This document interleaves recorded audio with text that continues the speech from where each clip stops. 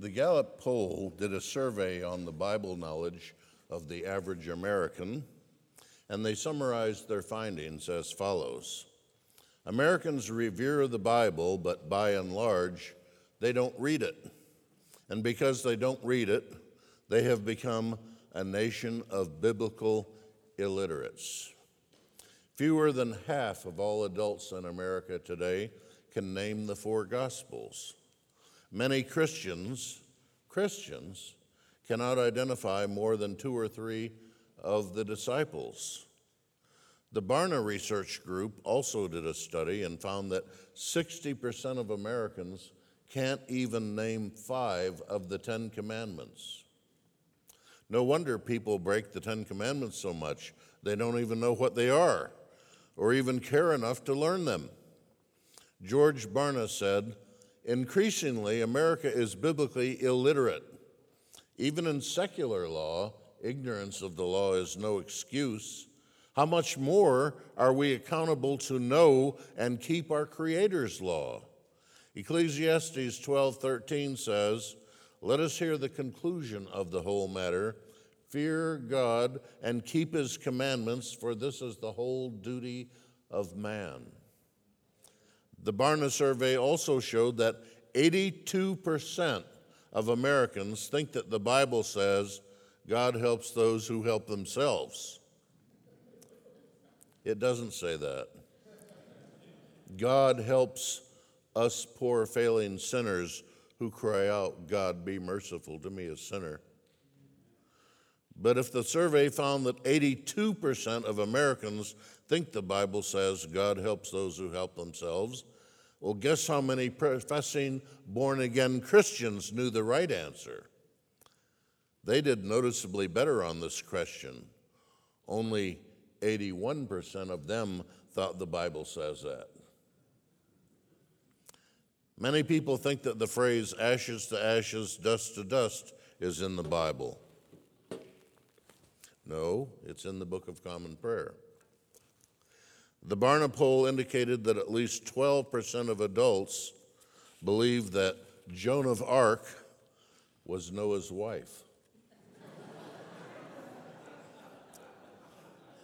A survey of graduating high school seniors showed that over 50% of graduating high school seniors thought that Sodom and Gomorrah were husband and wife. Many in one poll even thought that the Sermon on the Mount was preached by Billy Graham. Albert Mohler is a well-known Baptist seminary president, and he says, "Secularized Americans should not be expected to be knowledgeable about the Bible.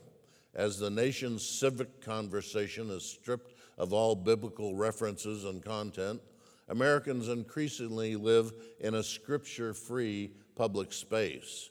Confusion and ignorance of the Bible's content should be assumed in post-Christian America.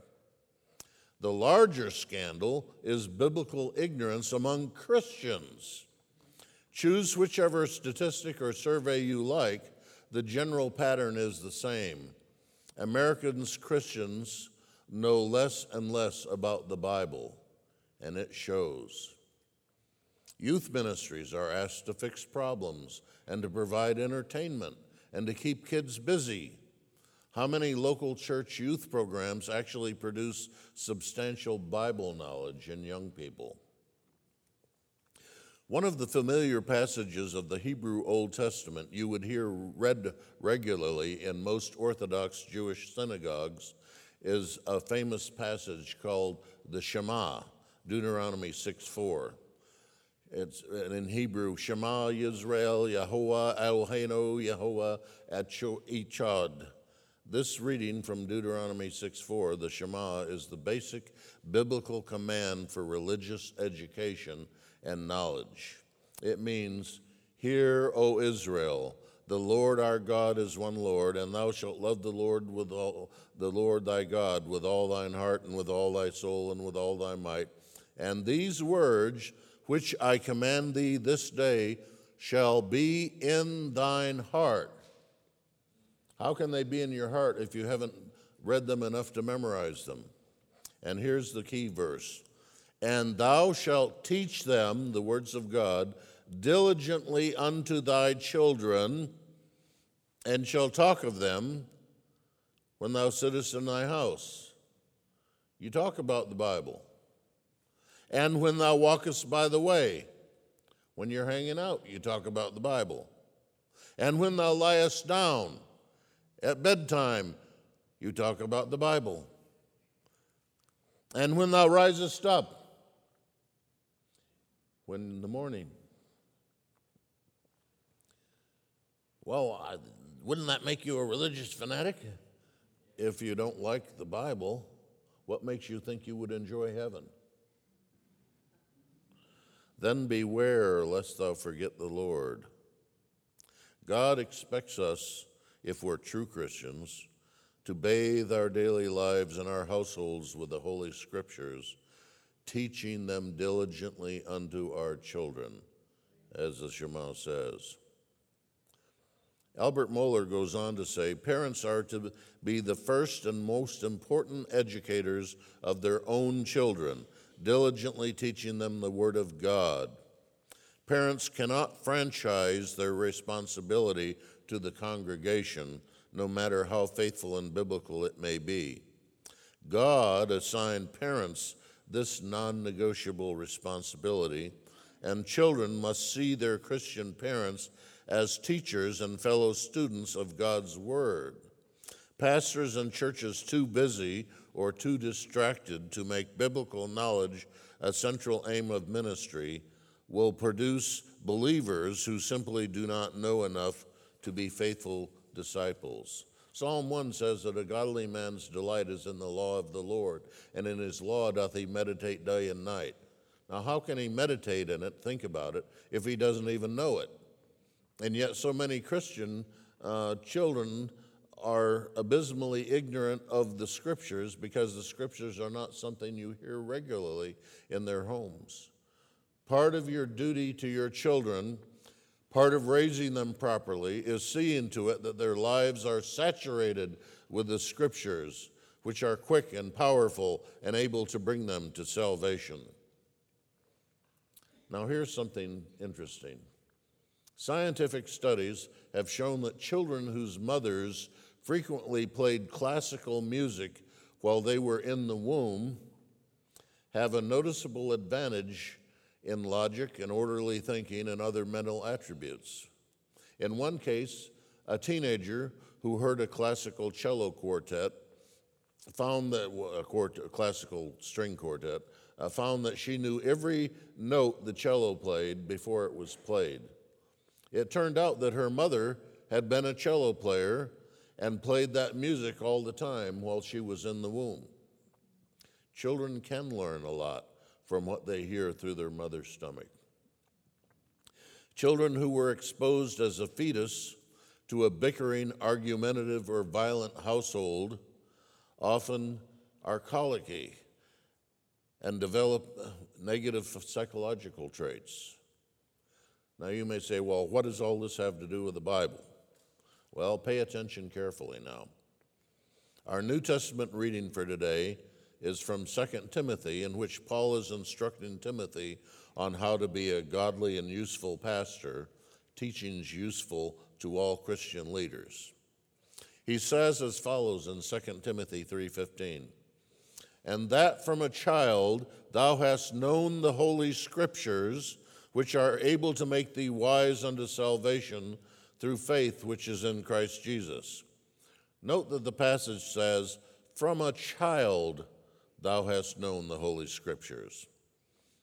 In the New Testament, there are 6 different Greek words which can be translated child, which are used a total of 571 times. Paideon, always translated to mean little children. Paidarion, meaning a little boy or a lad. Pais, meaning a child of any age. Paidiske, meaning a female child from late childhood to early youth. Teknon, meaning offspring or children. And huios, usually translated as son or child. A total of 571 occurrences in the New Testament. But here in 2 Timothy 3:15, none of these 6 words for in Greek for child is used. It's, even though the translation says, from a child thou hast known the Holy Scriptures. Instead, an unusual word is used, brephos. Brephos means a fetus, an unborn baby, or a newborn or recently born infant.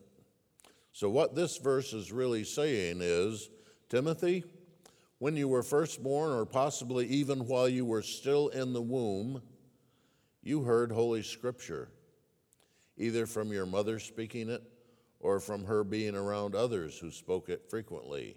From a child thou hast known the Holy Scriptures? No, from a fetus, apobrethos. From a fetus, or at least from your first few days of life in infancy, thou hast known, oida, which could be translated, you have perceived or experienced or learned to know the Holy Scriptures. You had a godly mother who took her duty to obey the Shema seriously, and hence you were exposed to the Word of God from or even before your very birth. And the Word of God is quick and powerful and sharper than a two-edged sword, according to Hebrews 4:12. The Holy Scriptures are supernatural.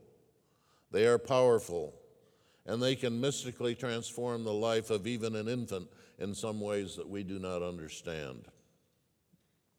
Paul is saying to Timothy here that you have been exposed to the Scriptures since infancy, and you must use, or even before infancy, and you must use these Scriptures as one of the great foundations of your ministry.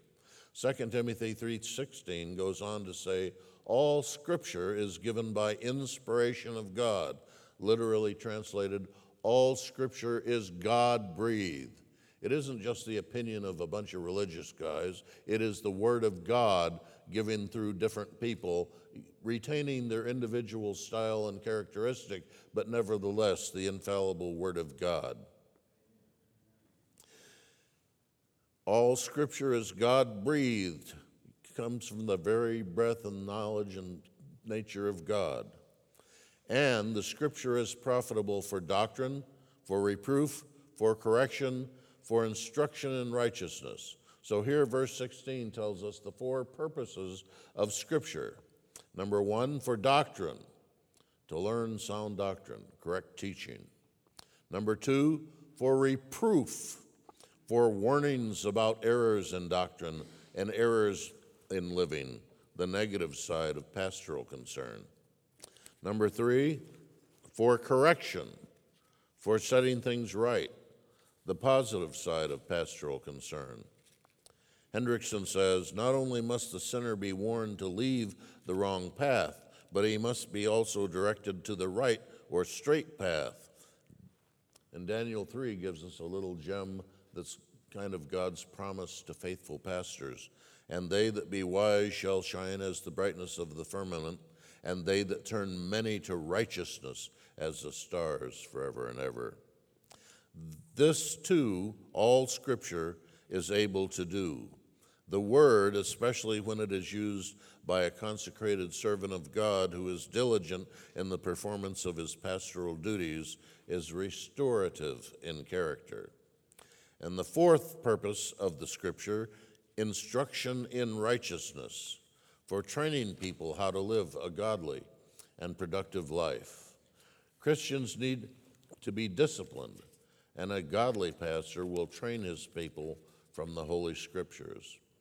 Verse 17, that a man of God may be perfect, truly furnished unto all good works. That is, so that true believers, the man of God, perhaps an official leader, perhaps just an average Christian, whether pastor, teacher, parent, husband, or ordinary Jew Christian, that the man of God may be complete, that he may be perfect, he may be complete. Not perfect in the sense of sinless, but perfect in the sense of complete.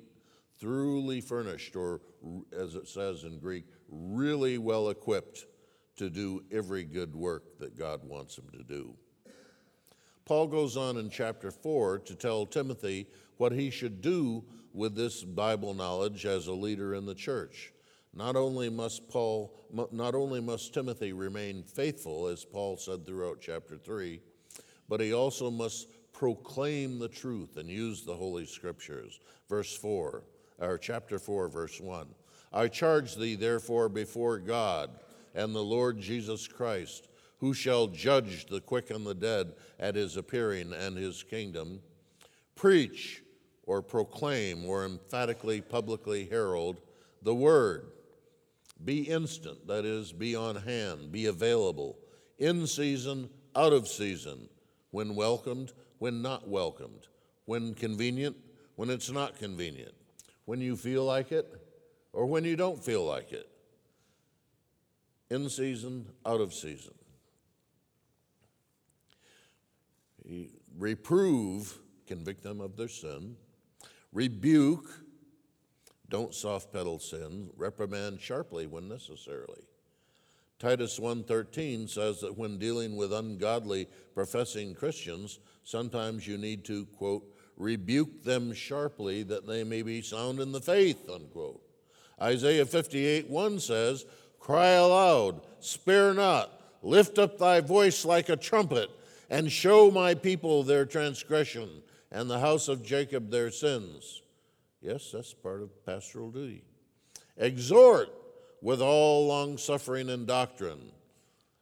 That is, when possible, give loving fatherly admonition with great patience and careful teaching. For the time will come when they will not endure sound doctrine. You better preach while they're listening. But after their own lusts, TV, shall they heap to themselves teachers having itching ears, and they shall turn away their ears from the truth, and shall be turned unto fables. They'll want to have their ears tickled. They will seek out false teachers who suit their fancies and perverted tastes. Jeremiah 5:31 says, the prophets, in a time of great declension, prophesy falsely, and my people love to have it so. People love to hear watered down garbage that presents itself as preaching. But watch thou, or be sober in all things, endure affliction, suffer hardship. Do the work of an evangelist, bring others to Christ through your preaching. Make full proof of thy ministry. Acts 17, starting in verse 11, tells us that the people in Berea were more noble than those in Thessalonica, in that, quote, they received the word with all readiness of mind, and they searched the scriptures daily whether those things were so. Therefore, many of them believed. True knowledge of the scriptures helps you become a true believer. Now, having heard Paul's teaching about the Holy Scriptures and their use, do you want to take these words seriously? Do you want your children to learn the Word of God? Are you willing to follow the Shema and teach them diligently unto their children? Or are you going to leave it up to the Sunday school teacher 1 hour per week? Do you want to dispel biblical illiteracy and overcome biblical ignorance in your home? How can you be noble like the Bereans? How can you be equipped to teach the scriptures diligently to thy children? Well, for starters, read the Bible regularly. The best antidote to biblical illiteracy is Bible reading. The best antidote to ignorance is adding daily to your knowledge. Some people decide, okay, all right, I'm going to read through the entire Bible. It's about time I did that. And so they start reading Genesis 1:1. And the first few chapters go fine. And then they eventually get into, and Arphaxad begat Selah, and Selah begat Eber, and Eber begat Peleg, and Peleg begat Reu. And they get bogged down and their eyes glaze over, and they lay the Bible down. And that's the end. They didn't even get halfway through Genesis. What's the answer? Well, very simple. Just skim over the genealogies. If you don't get anything out of them, keep on reading.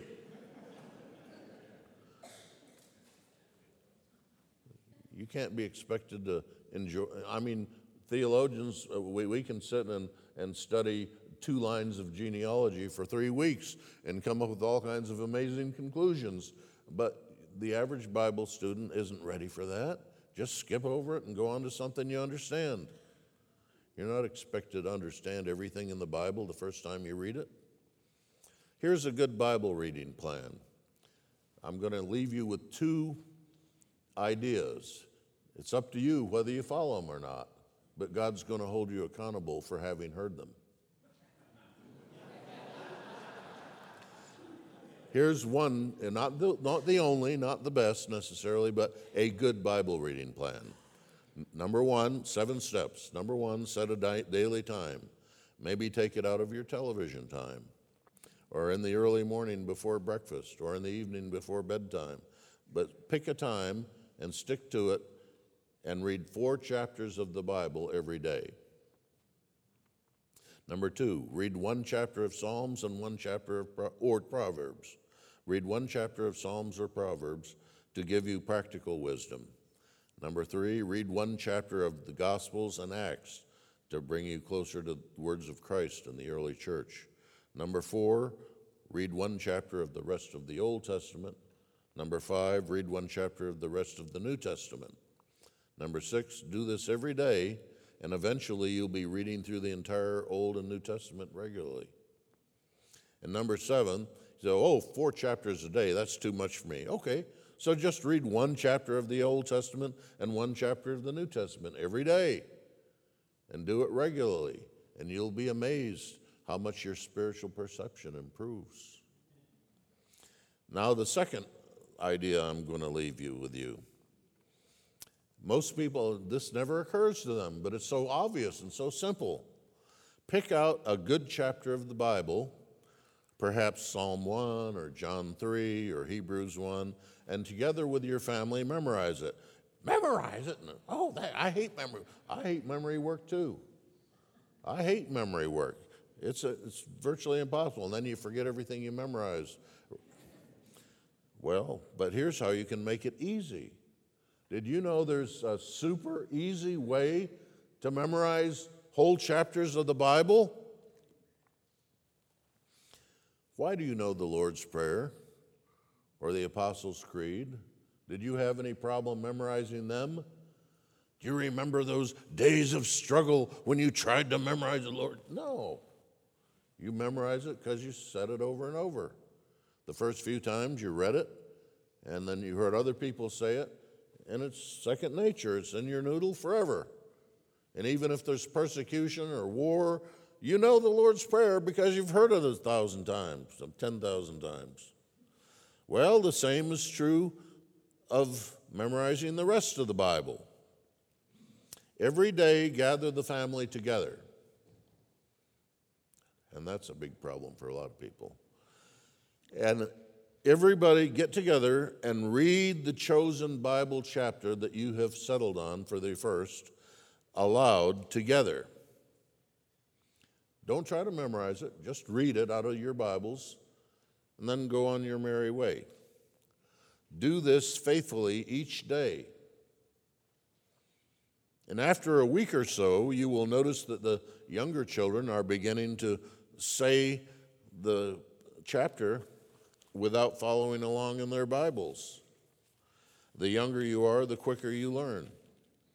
However long it takes your family to learn it this easy way, you just read it together until you find you don't have to keep following every verse, and until you find you can say it without looking at the Bible. However long it takes your family to learn it this easy way, keep it up until everyone has the chapter memorized like the Lord's Prayer. Maybe it takes you a month. If it takes your family a month to memorize the average chapter, that means in the average year, your family will memorize 12 chapters, not verses, 12 chapters of the Bible. It's easier than you think. You just got to do it. From time to time, review old chapters memorized, like maybe one day out of the week, pick 3 or 4 of your previously memorized chapters and say them. That keeps them fresh so you don't forget them. In 5 years, your family will have 60 chapters of the Bible memorized. Do you know how many chapters the average pastor has memorized? Some of my own children have told me, and you can talk to them about this, because we did it in our family. I saw an old-timey evangelist named Lester Roloff when I was in seminary, and he had a bunch of kids that used to be juvenile delinquents and into major sin and stuff, and they were all converted in his ministry, and they'd all stand up there in the front of the church, and they'd start quoting chapters and chapters of the Bible, and everybody's jaw would hit the floor. They'd say, how can these kids who were so wicked and such hopeless kids, and here they are 2 years after their conversion, and they're quoting whole chapters of the Bible?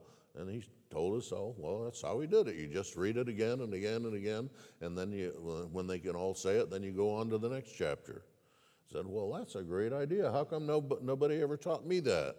So I instituted it in my family and taught it in my church, and believe me, it works if you're faithful. Some of my own children have told me how valuable this is to them because it affects their thinking and decision-making all the time. And when important topics arise, the Holy Spirit brings back the words of Scripture to guide them. For example, maybe you hear some guy on the radio or TV claiming to know all about the last days, and he's teaching some doctrine that sounds a little bit fishy to you. Well, if you've memorized, for example, Hebrews 1, your mind may jump to verses 1 and 2. God, who at sundry times and in divers manners spake in time past unto the fathers by the prophets, hath in these last days spoken unto us by his Son. Last days, in these last days, you think, in the book of Hebrews, written back in New Testament times, it says God has in these last days spoken unto us by his Son. So whatever last days means in the New Testament, it must include New Testament times, and is not necessarily talking about something that's going to happen in the future towards the end of time.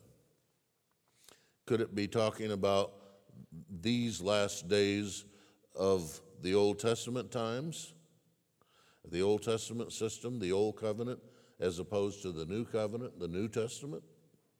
You see, you can avoid a lot of false doctrine, and your mind will trigger words of Scripture that deal with questions you're dealing with daily. You can avoid a lot of false doctrine and false living by having your mind filled with Scripture. And wouldn't it be better to have a family that has 60 or 100 or 200 chapters of the Bible memorized than to be biblically illiterate? In fact, having a lot of Scripture memorized can help keep you from sin. Psalm 119:9 says, wherewithal shall a young man cleanse his way? How do you straighten your life out? How do you keep yourself clean? By taking heed thereto according to thy word. Psalm 119:11 says, thy word have I hid in my heart. I've memorized the Bible in order that I might not sin against thee. Having Scripture memorized helps in the day of temptation. Because when you're tempted, not only can you say, Satan, get thee hence with this temptation, but you can be like Jesus and back it up with Scripture and say, for it is written. And you can quote a Scripture that has to do with that temptation. And in times of severe persecution, the Scripture you have memorized just might be the only Bible you have. Satan loves biblical illiteracy because it does so much to advance his kingdom. Defeat it now that you know how. Amen.